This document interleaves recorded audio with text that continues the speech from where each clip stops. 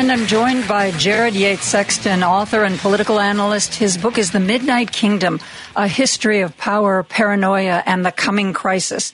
Some Republicans are making the argument, at least privately, that white people are meant by God to lead. There are moments in which conservatives or the Republicans or you name it, throughout history, throughout the centuries, they can go ahead and participate in elections and say that democracy is important and, stand by as these decisions are being made. But eventually what happens, much like what's happening with the GOP right now, which is historically unpopular. And the only reason that they're able to compete in national elections is because a lot of our institutions are minoritarian in nature. They actually are not democratic. This is how the presidency works, how the Senate works, obviously how the Supreme Court works.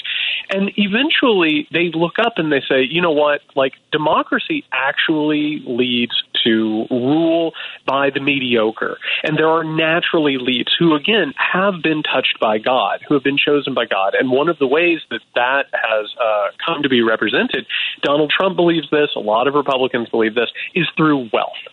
And you can tell who God cares about and who God has chosen in order to lead the world over by who has the money, who has the resources to make these types of things happen. So what you're actually seeing now is both a conservative and an evangelical worldview being brought to bear in which democracy has to be destroyed. And that's not an opinion. If you actually read their speeches, talk to them, read their materials, what is actually being put forward now is an authoritarian, anti-democratic agenda. And that is the eventual goal that is taking place, not just in America, but around the world. This is an international movement, and that is the goal at the heart of it.